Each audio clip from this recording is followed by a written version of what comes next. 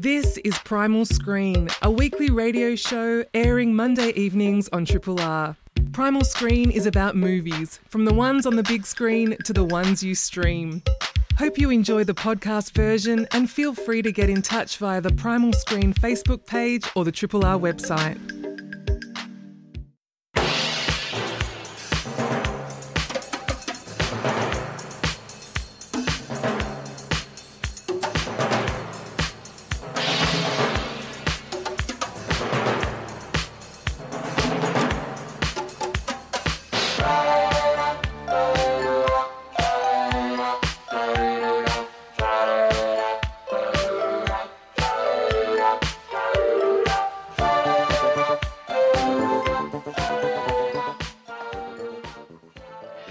Hello and welcome to Primal Screen, a Triple R film criticism show and podcast. Now, I am your host, Paul Anthony Nelson, with the Crystal Plumage. And in the virtual studio, my usual co-hosts, Sally Christie and Flick Ford, are taking a well-deserved week off. So I'm joined by our semi-frequent special guest star, Emma Westwood, and her Week of Wonders. You found me loitering out by the back door and, thought she needed to be brought in from the cold. Just as a vampire was about to descend. Yes. But please stop bleeding on the flowers. About 8 people are going to get that joke. As Melbourne enter our 7th month of coronavirus battling lockdown measures, thankfully slightly lighter than they've been for the last month. We're getting there, folks. As Triple R are your station in isolation, we here at Primal Screen have been bringing you our ISO specials, spotlighting fantastic films from all sorts of eras, genres, and nations that you, yes you, dear listener, can stream or rent in your very own homes. Tonight, Emma and I will be hopping into the Wayback Machine and setting the clock to 1970 to shine a light on films turning 50 this year. First, we'll meticulously plan a Parisian heist with Alain Delon and Gian-Maria Volonté in Jean-Pierre Melville's Le Cercle Rouge, or for those more Anglo-inclined, The Red Circle. Then we'll trudge through the hills of Mexico with Shirley MacLaine and Clint Eastwood in Don Siegel's rollicking Western comedy adventure Two Mules for Sister Sarah. Then we'll end with a head trip as a criminal meets the counterculture with Mick Jagger and James Fox in the startling debut film from Nicholas Roeg and Donald Cammell, Performance. Also, as you listen to us chatting about these films, please feel free to hit us up on our social media channels and leave a comment. Just search for Primal Screen on Facebook, Instagram, and Twitter. So now it is time for the Primal Screen News Bulletin for the week. First, some tragic passings of some cinema greats.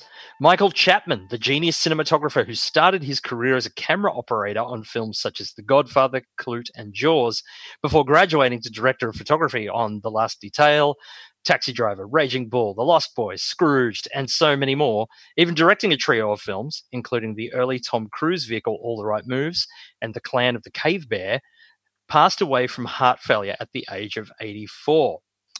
We also bade farewell to the half-French, half-English actor Michael Lonsdale, a familiar face from over 100 French films, including Francois Truffaut's Stolen Kisses and The Bride Wore Black, but who also appeared in Chariots of Fire, Remains of the Day, John Frankenheimer's Ronin, Steven Spielberg's Munich, but was perhaps most famous for 2 roles on opposite sides of the law. First, doggedly chasing an international assassin as Deputy Police Commissioner Lebel in The Day of the Jackal, and secondly, taking on James Bond in space as villain Hugo Drax from Moonraker. Ah, amazing. I love Moonraker. Oh, God. It's a... Yep. I'm not going to hear anything against Moonraker. Moonraker is great. Well, to quote The Adventures of Ford Fairlane, if you can't see something nice about someone, make sure they're not in the goddamn room. And most suddenly and tragically, Yuko Takeuchi, who made her film debut as the first on-screen victim of the haunted videotape in 1998's Japanese horror classic Ringu, and recently played the title role of Miss Sherlock in the Hulu Japan HBO Asia TV series, was found hanged in her home just 8 months after the birth of her second child. The circumstances surrounding her death are as yet unconfirmed, and Takeuchi was just 40 years old. It's quite shocking. I did know that, Paul. That's actually really shocking. Yeah, it's awful. In somewhat lovelier news, though, the social media sphere got a collective lump in its throat this morning when it was announced that Joaquin Phoenix and Rooney Mara welcomed their first child into the world, a boy they named River. Of course, after Joaquin's late legendary brother. So there's and I didn't even know they were a couple, so that's a double whammy for me. The resurrection of River and Rooney and Joaquin together. This is why you need to tune into Primal Screen News. Exactly. And that is the Primal Screen News Bulletin for this week. Now, just before we hop into our reviews of our trio of films turning 50 this year, we felt like it might be worth just giving a quick snapshot of what cinema in 1970 looked like. A fascinating transitional year between the countercultural 60s and the gritty new Hollywood of the 70s, as old Hollywood had spent the late 1960s trying to wrap its head and hands around the youth counterculture movement. And it was only over the last couple of years that they'd started handing the keys to younger executives and filmmakers, hoping they'd have their fingers more attuned to the pulse than they did, as the town's older filmmakers began to take tentative steps into injecting the era's new permissiveness into their old styles. Meanwhile, an entire generation of innovative firebrands emerging from the so-called art house cinema of Europe began turning out work too bold to ignore. Movements always happen over a number of years, but it's not hard to look at 1970 as a bridge between these two worlds, between the old and the new. It was a year that gave us what I personally consider to be the first true American film of the 1970s, Robert Altman's dark military comedy MASH. Bob Rafelson and Jack Nicholson teamed to nail a generation's ennui in 5 easy pieces. Exploitation titan Russ Meyer was lured to Hollywood with Beyond the Valley of the Dolls. Melvin Van Peebles, too, arrived in Hollywood with Watermelon Man. So-called blaxploitation cinema began for real with Cotton Comes to Harlem from first-time director actor Ossie Davis. And old-timers like Billy Wilder, Don Siegel, and Vincent Minnelli reckoned with the new era with films like The Private Life of Sherlock Holmes, Two Mules for Sister Sarah, and On a Clear Day You Can See Forever. Meanwhile, outside America, Bernardo Bertolucci, Eric Romer, Elio Petri, Francois Truffaut, Jaromir Yares, Claude Chabrol, Liliana Cavani, and Jacques Demy gave us some of their more innovative works, while mad Chilean auteur Alejandro Jodorowsky unleashed his midnight movie sensation El Topo. Polish auteur Jerzy Skolimowski dissected the fallout from swinging London with Deep End, while Brits Nicholas Roeg and Donald Cammell did the same thing pretty darn well with Performance. Finally, we saw the directorial debuts of Dario Argento, Wim Wenders, Roy Andersson, Tony Scott, and Hal Ashby, as well as actress Barbara Loden's one-and-done indie masterpiece, Wanda. And so many more we've not even begun to mention. Em, what are your highlights of 1970? It's a pretty crazy year when you line it out like that, isn't it?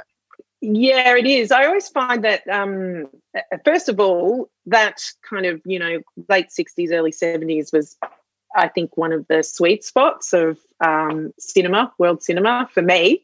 It's a very exciting grab bag of cinema, a very exciting time to just delve into, and I would encourage people to do that if just, start maybe on the little carrots that we're going to dangle tonight, and then work your way through them. It's actually a lot of fun to do that sort of thing.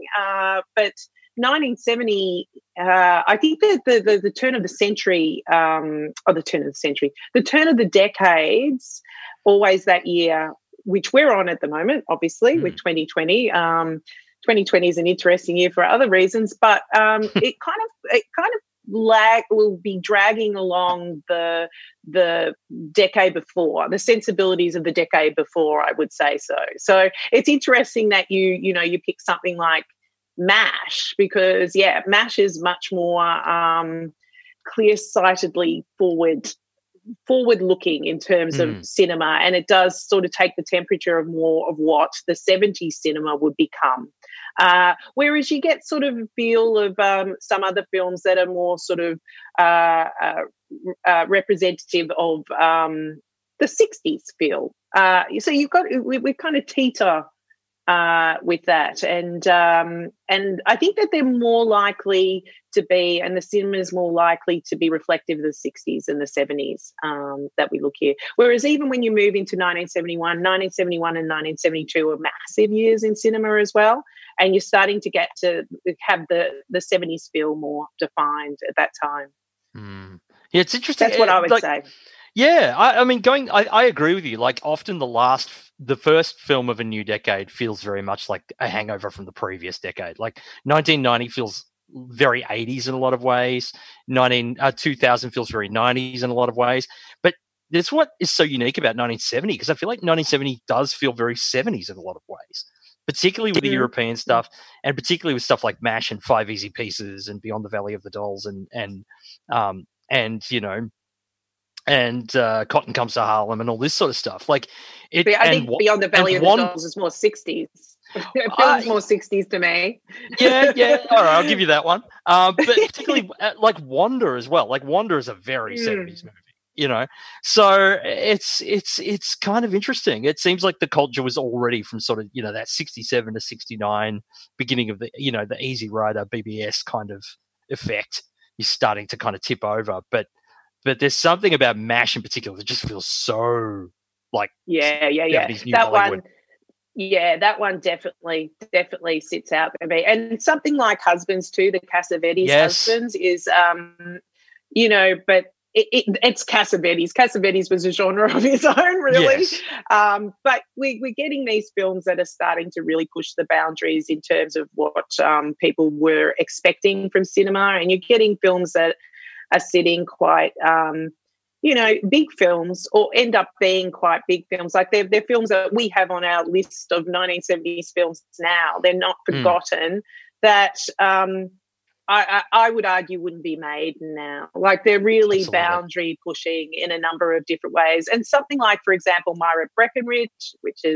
has a trans theme. I have never seen Myra Breckenridge, and I really would like to. I don't know. Have you seen it, Paul?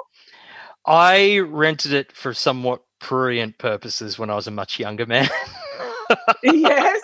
So I can't remember a lot of it, to be honest. But I was like 16 or something. It was the very early 90s.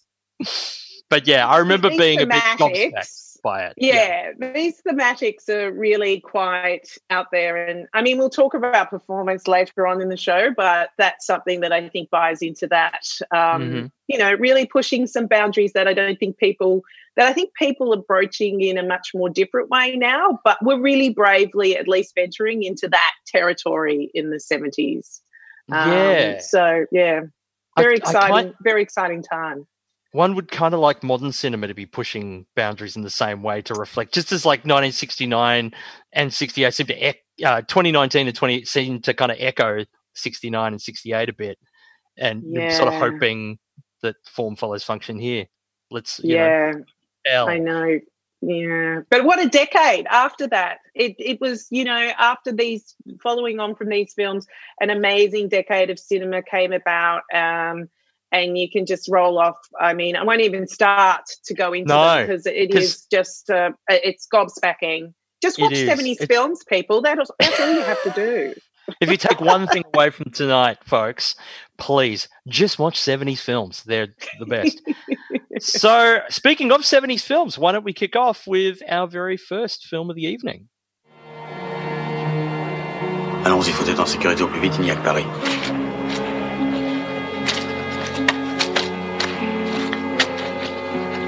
Au cas où on ne se reverrait pas.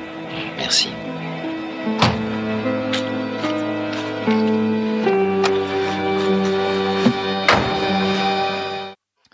Le Cercle Rouge, or The Red Circle, from 1970, is the 12th feature film directed by Jean-Pierre Melville.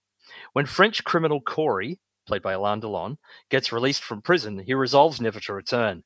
He is quickly pulled back into the underworld, however, it really doesn't take long, after a chance encounter with an escaped murderer Vogel, played by Gian-Maria Volonté. Along with former policeman and current alcoholic Jansen, played by Yves Montand, they plot an intricate duel heist. All the while, quirky police commissioner Mattei, played by Beauville, who was the one to lose custody of Vogel, is determined to find him. Now, Emma, you were incredibly keen, 6 exclamation points keen to be precise. Did I? You did, to feature this film on the show. What about this heist classic steals your heart? What is there not to steal my heart? First of all, I have to say this is an incredibly long film. What is it, about 2.5 hours? And reason why it's about 2.5 hours. 2:21. 2 hours 21. 2:21. Yeah. Okay, and a reason why I bring that up straight away is because I'm often a critic of really long films. In fact, I'm probably more often than not a critic of really long films because most of them really aren't warranted. And this is a long film, and maybe it could be pulled back in a couple of parts. But in general, I think that it's almost a perfect film. I just absolutely adore this. There's something about a heist film, the subgenre of heist film, sort of falling under the broader genre of crime film, that I think works really well as a storytelling device, because the whole setup of a heist film, it's just this idea of bringing together of characters. So you have this really interesting character setup, which this film does, and then the planning of a heist and how they come together. So there's all this kind of engineering that goes into play, and that's really interesting in a story sense. And then there's the heist itself, which if a heist film is great, the heist is fantastic, which this heist is just so beautiful. And then obviously the aftermath. I mean, it's just a perfect storytelling arc that a heist film can do. But it's so hard to know where to start with this film, because this fits within first of all, the heist film, but also within film noir and also within French New Wave. So there's a whole lot of layers, stylistic and storytelling conventions that are coming into this film as one. In 1970, which is probably, it's a bit later in terms of French New Wave and film noir and whatnot. But in particular, first of all, Melville is always riffing on American film noir. That's his thing. That's what he likes. And I love the way that he can bring that. He's my favourite, or he's one of my favourites, him and Agnes Varda of the French New Wave, because I love the way that he takes the American stuff and makes it so French, but still, it's got that, what you love from American film noir. And also he's riffing on a film that is a very successful French heist film called Rafifi, which from 1955. So that was at that time, like 15 years before this film. And most notably, I think that plays out in the heist sequence itself, because I think it plays out about 30 minutes of silence where it's just the character interplay. In this or Rafifi? In both of them. Yeah. Okay. Yeah. In both of them have it. And it's a remarkable piece, because I think it really plays into the characters of this film.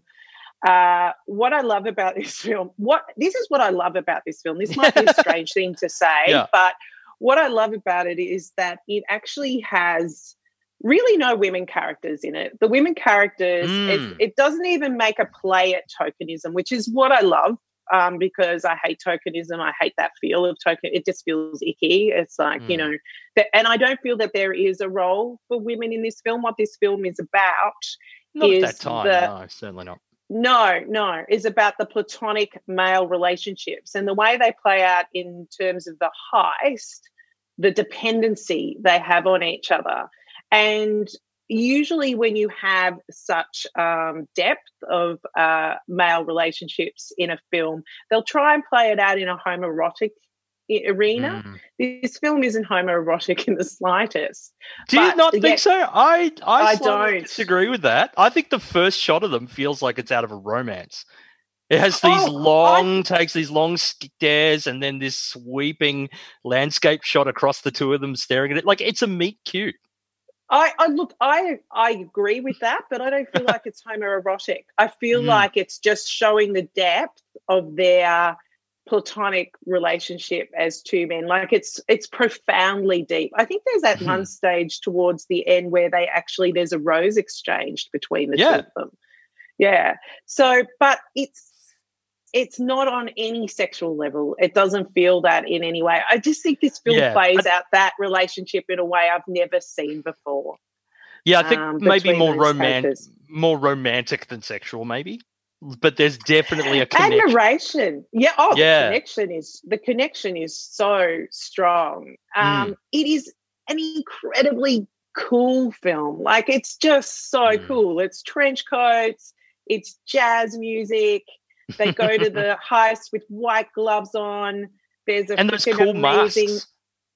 Oh, those masks were they were like a blue velvet that fell over, you know. So there's a kind of a eye mask, like a sort of superhero sort of eye mask, and then this black velvet like veil coming off of it. It's kind of awesome. Incredible. But that was the masks for the heist. Just the way the heist plays out and how they interplay with each other, their reliance, their quiet messaging. I mean, I couldn't do that. My husband and I were laughing about if it was us. We'd be like, "What are you doing? Oh God!"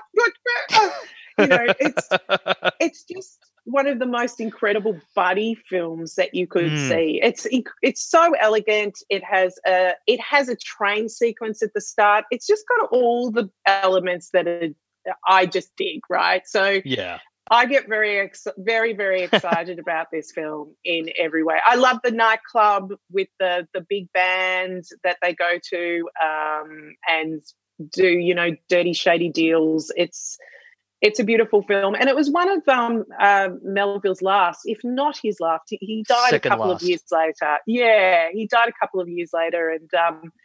And another thing, I know I'll let you talk, Paul. I could talk about this film forever, but Yves Montand, I saw it very at a time close to this, 1966. So 4 years beforehand, he did a film with John Frankenheimer called Grand Prix, which was, you know, really sort of Cinerama, you know, very flashy action. Literally Grand Prix, racing car Grand Prix film. So a very flashy. He played one of the superstar Grand Prix drivers. To see him in that film and then see him in this film, I literally think he is one of the greatest actors I have ever seen. He can change his whole body, so his persona is it just embody his whole his whole character. Like this, he's a broken man in Le Cercle Rouge, and he plays it so beautifully. They're just greats. This is a film of greats. It's a great film. That's what I say. But I don't know what you think, Paul. Maybe you tell me how you feel about it. I mean, that's crazy. 4 years later that he's gone from swaggering Grand Prix guy to this washed up and burned out cop. It's long and languidly paced, but is ice cool and classy as hell. Very much procedural. To me, it's a one film festival of everything that Jean-Pierre Melville is famed for. So meticulously staged criminal operations, coldly composed visuals. Like Melville's never one for color. It's weird. Like, I mean, some of his early films are in black and white, but he generally went with color after a certain point. But the color is always drained out of these films. It's always blues and grays and browns. Professionals devoted to their work and terrible at relationships if they're in them at all, and codes of honor among thieves. Question: would Michael Mann exist without Jean-Pierre Melville? There's a very definite man blue in this, isn't there? Like it's the Michael Mann, proto Michael Mann play, but like it's like Michael Mann should write a book called Everything I Learned. Everything I know I learned from Jean-Pierre Melville. Men of few words, lingering looks, Alain Delon smoldering his ass off. And I think what is one of crime cinema's all-time great bromances. I think, the Corey. You call it a bromance. So I call it a bromance. Well, I call it a bromance. I'll call it a bromance too. I get that. But They it's ride not, and, it's not, but they are ride and die together to the very end. like you say, I think, look, if you wanted to go into this and edit and cut things down, you probably could. But there's something about the vibe that he creates and just this sort of, and Michael Mann does something similar. And again, it's that sort of thing. It's just like just letting his situations play out and the minutiae of the heist and what goes into it and all this sort of thing. And it's so lo-fi yet so intricate. And yeah, it's just a very, very cool movie. And I highly recommend if you have 2 hours and 20 minutes to spare, give yourself over to this because I think you'll really dig it. A couple of things about Melville. One, he's not actually officially a member of the French New Wave, but he was one of the only two older filmmakers that the French New Wave liked. Because the French New Wave were like, all French cinema it's all classical tradition, it should be burned to the ground. The only ones we like are Jean Renoir and Jean-Pierre Melville. And so Melville became a bit of a godfather of the French New Wave, which is why he's often connected, because it's like he's like their sort of their elder, he's like the godfather figure. And his last film, you said you're absolutely right, he died a couple of years later. His last film was on Un Flic, with Alain Delon and Natch. No, well, yeah, Alain Delon. Gorgeous, Repulsion, Catherine Deneuve. Oh, Catherine Deneuve. Yeah. Yes. Yeah, that was his last film 2 years later. He apparently didn't get along very well with Gian Maria Volonté at all. Wow. They didn't like each other at all. Yeah, Delon and really Volonté? No. Melville and Volonté. Because if Delon and Volonté didn't get along, that would be an amazing feat of acting. I think Delon had to play go-between and really keep the peace. Wow. In terms of this set. So Jeez. I'm not sure if and I can't verify this, but I was trying to look at it. I think Volonté might have been speaking Italian when he was making the film. It was sort of hard to see. I'm not sure whether he was actually overdubbed. Right. From the into French. But look, it's just a stunning cast. I think probably one of the only things I have to criticize of it is Delon's mustache. It didn't seem very real to me, and I don't know whether it was necessary. So, but it had the cool music. I mean, there was this bit where Volonté is being chased by dogs, and that this music kind of, it's the drums and the horns, and there's sort of a similar kind of feel. It's sort of when things are coming to a head. Similar thing when the nightclub, where they have that kind of tribal, more African dance, and this incredible shot where they zoom up to Alain Delon through the dancers, and you're just like, oh my God, this is cinema. It's cinema. So if you want to see cinema, Le Cercle Rouge is now available on Beema Film, BEAMA Film, which is a newest streaming service where you can stream it for free if you have a library card membership, or rent it for a small price. So jump onto Beema Film and check out Le Cercle Rouge, which is Primal Screen approved. You are listening to Primal Screen on Triple R. Triple R on FM, digital, online, and via the app. You're listening to Primal Screen on Triple R with Emma Westwood and myself, Paul Anthony Nelson. Now, please join us by the electronic device of your choice for our second film of the evening. Now what are you doing? I must say a prayer at the shrine. You said your prayers last night, and this morning you're going to wear them out. It's a sin to pass a shrine without praying. Not if you shut your eyes, it isn't. Please, Mr. Hogan. The second film we'll be looking at is Two Mules for Sister Sarah, the 25th feature directed by Don Siegel. In Wild West era Mexico, we find swaggering but honorable mercenary Hogan, Clint Eastwood, on his way to do some reconnaissance for a future mission to capture and rob a French army fort, when he encounters Sister Sarah, Shirley MacLaine, a nun on the run and in trouble. Before he knows it, Hogan is accompanying Sister Sarah across the dangerous frontier while she seeks to achieve a hidden goal. Emma, did this feel like a throwback to watching films on Network Telly on a Sunday afternoon? It completely did. You're so right. because it was look, it's a Western, and there's a certain, and it's a traditional Western, I would say. It has a feel of a matinee Western. But this one especially, it's kind of that,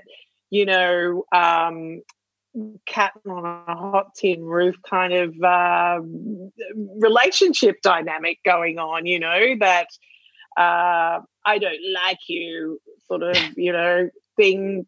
And of course, they like each other. We know they like each other. But the interesting thing with this film is, first of all, the interesting thing in this film is that Shirley MacLaine gets billing on top, top billing over Clint Eastwood. Notice at that the time. Yeah, that's quite massive. surprising. Yeah. Yep. And which goes to show where she was sitting at that time, probably with connections to the mob with the Rat Pack. That's why no one was willing to alleged. Sorry, she's still alive. Shirley. She might take it on. But also, Eastwood was only 3 years back from Italy as well, from working with Sergio Leone and emerging as a movie star. So. Yes, he was. I feel like this film. Look, I enjoyed this film, but in terms of talking about it look, both you and I believe, Paul, came to this film not having seen it before the show. Is that correct? That's correct. Yeah. So I had it on my viewing list because I've actually been doing a little bit of Clint Eastwood Western specifically, and Dirty Harry. Western and Dirty Harry, so watching, and this one was on the list, and it kind of it's got a much more lighter, easily digestible feel about it. I don't think there's anything truly remarkable there. I don't think that there's anything that's really stylistically talking about cinema going into the 1970s. But it was perfectly fine to watch. I think what it's more interesting about this film is where it probably sits in relationship to what Don Siegel, Clint Eastwood, and Shirley MacLaine were doing at the time. Because Shirley MacLaine was just coming off doing Sweet Charity with Bob Fosse, and I think that was meant to be a bigger success than it was. Probably part of the reason why she got such big billing. Clint had already done a film with Don Siegel. Can you remind me what that is, Paul? That was Coogan's Bluff. Coogan's Bluff. So he'd already done a film with Don Siegel, and this was really the second film in what I would consider a quite a cinematic love affair, because he went on to do Dirty Harry was one, but he went on to the next year to do The Beguiled with Don Siegel, which I absolutely adore.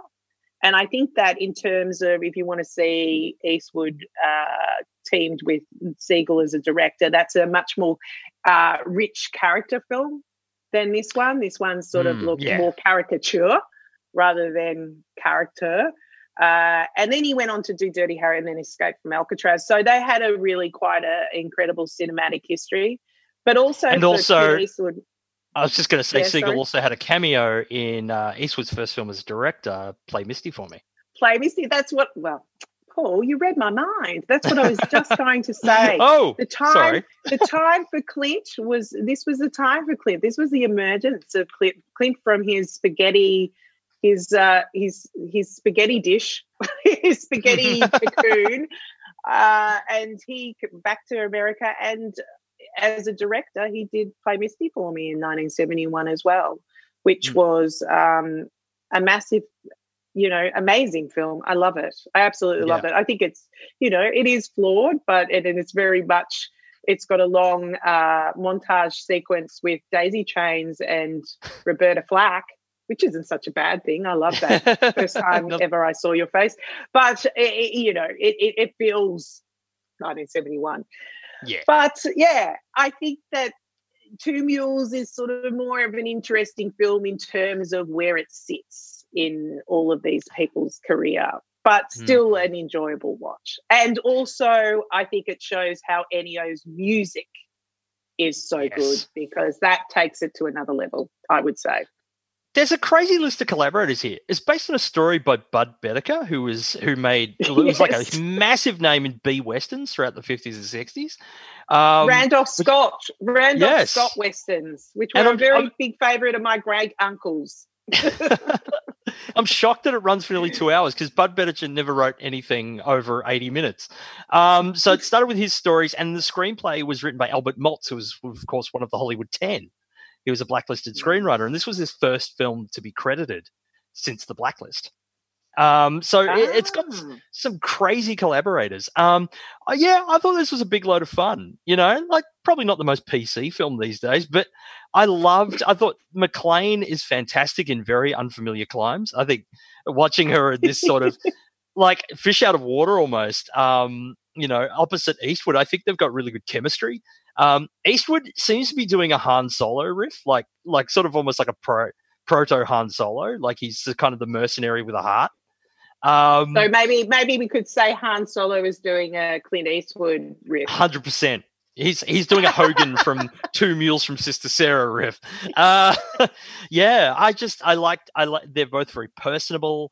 It rollicks along. It actually felt to me more like an adventure film than a Western, even though it's got all the Western trappings. It felt more like an adventure movie. I agree, kind of absolutely rollicking buddy movie where they crack wise off and bounce off each other, and there's unresolved sexual tension, and then that the twist towards the end is I didn't see coming, but it's quite absurd. Like when you think of all the lengths that this person went to act the opposite way, and then turns out this, it's ridiculous. But it's very, no, I didn't. I think that all I have to say is the first thing I saw of her was her false eyelashes. Oh, I agree. And I just thought that was a fault of the movie. I just thought that's ridiculous. Like, why does she have those eyelashes? And then you find it later. And that was why when that happened, I was kind of like, oh, okay, cool. At least they've explained that, because otherwise it would be, I don't know what a nun's doing with drag queen eyebrows. No, eyelashes, sorry. But I did, No, I had a lot of very, it's very Sunday afternoon, sitting in front of the telly with dad kind of fun with this. And it's if you're looking for that sort of thing, I highly recommend Two Mules for Sister Sarah. In fact, I kept watching and thinking, you know what? I reckon Jennifer Lawrence would play the hell out of Sister Sarah in a remake. If you had Jennifer Lawrence and Chris Hemsworth, I reckon you could totally pull this off. Cool. Yeah. So if you're we'll champion that reboot. Yeah. That's a Primal Screen approved reboot. If you're up for a Sunday afternoon matinee with Dad, Two Mules for Sister Sarah is now available to rent or buy via YouTube, Apple TV, and Google Play. You're listening to Primal Screen on Triple R. Triple R. You're listening to Primal Screen with Emma Westwood and myself, Paul Anthony Nelson. America's a blinding place for nightlife. He's on his way, that man. How much did you give him? 2/3 of the big one.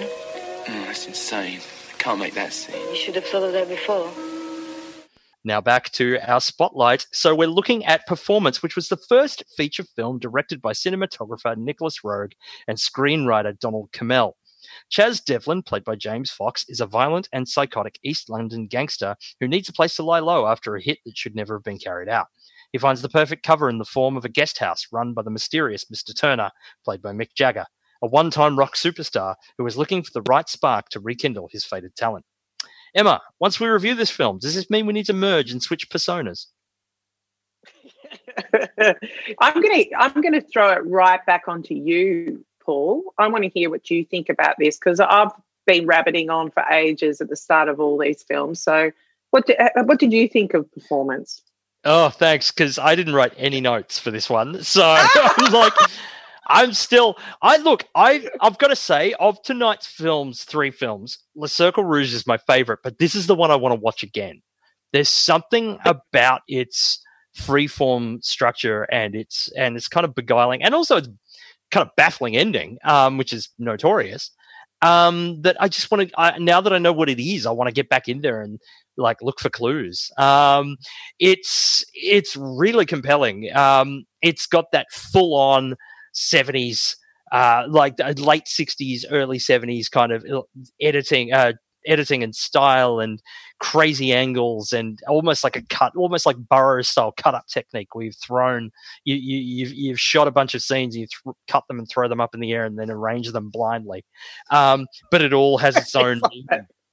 But it's all cohesive. Like, it doesn't feel like it's like, oh, they're losing their way or they don't know what they're doing. Like, it all feels part of this world and this crumbling guest house. And then this Mr. Turner, who's a rock superstar who may or may not have a deal with the devil. It's very like, it's kind of, it's hard to tell. But it's certainly inferred. There's a lot inferred here. There's so many. It's neck deep in literary references and art references. There's so much going on here. There's also some pretty amazing 1970 era sex scenes. It's very, very much of that kind of free love, kind of new permissiveness in cinema sort of run. But yeah, and Jagger is really good. I really liked him in this. And James Fox playing Jagger, really playing Jagger. Yeah, let's be honest. Yeah. It's hits in the sweet spot. But James Fox is fantastic. As someone who's sort of an upper class kind of, was sort of British acting royalty. Apparently, he and one of the film's technical advisor, who was like had links to South London gangsters, basically took James Fox, and the two of them James Fox lived in South London for something like 2 months and came back, and he had the accent and he had the steely eyed, and he had that sort of edgy, like could do something violent at any moment. And he's completely convincing. I just find this, I find this film really beguiling. What did you think? Yeah, I don't think I found it quite at that level. I was more of, it felt like a curiosity to me. But I'm like you. I think it's something that the first watch, it felt really, because it's very cutty, right? Yes. It's like very, it doesn't have a sense of fluidity about it. Although there's cohesiveness, as you said, but in terms of the visual look, more in with the editing, it's very, very, very cutty and that's quite jarring in a sense. And it didn't really settle me into the film very well. I think that this is probably the film that is the most, out of what we've seen, the most of the film of the time, like in terms of the swinging 60s, London swinging 60s. And remember, even though this came out in 1970, it was made a couple of years beforehand. I think it was a delayed release. It was seen as quite controversial. It went through some editing issues. Like they delivered a cut to Warner Brothers they hated, and then they had to go back and recut it. Yeah. Yeah, and it's Donald Cammell and Nicholas Roeg's first film, I believe. Yeah. Nicholas Roeg's really put down as a cinematographer. I think I think maybe people put it in his name because he's the sort of became the more prominent director. No, it was very much a split down the middle. So Cammell wrote the screenplay and Roeg was the shooter, and essentially they started off like Cammell would direct the actors and would be all about the story, and Roeg would be the technical director and basically marshal the look and feel. But then as the shoot went on, those roles began to blend, and it became very much a co-directing effort. Okay, that's it. Because the idea of this, blending and losing identity is very actually an interesting. This film is really about the blending of polar opposites in a number of ways. Whether it's madness and genius and madness, or even gender roles. It's a real gender bending in terms of that time film. But I think the notion of performance. Like of performing gender, performing as a star, performing as a gangster. Yeah, sorry. Exactly. And I think it spoke to the audience at the time in a very specific way because of Anita Pallenberg. I mean, she was, really entrenched in the Rolling Stones in a number of ways. She ended up, so I don't know whether she was, I don't know whether was she with Keith? She was, yeah. She was, yeah. And there were rumours that children. Yeah. There were rumors that those sex scenes were real, so Keith cracked it and parked his car outside the set and waited. Well, you could kind of, as a sign of the times, Phil, I felt like that this could be you could compare this to something like Blow Up.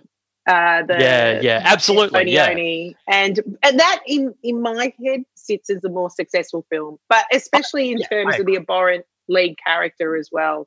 But a very interesting film, and one that I wanted to go back and look at clips from. So it did something to me. Yeah, absolutely. It does work something on you. So Performance is now available to rent or buy via YouTube, Apple TV Plus, and Google Play. You have been listening to Primal Screen on Triple R, and we've been looking at films turning 50. That's myself, Paul Anthony Nelson, with my special guest co-host, Emma Westwood. Thanks for listening to Primal Screen, a weekly radio show airing Monday evenings on Triple R.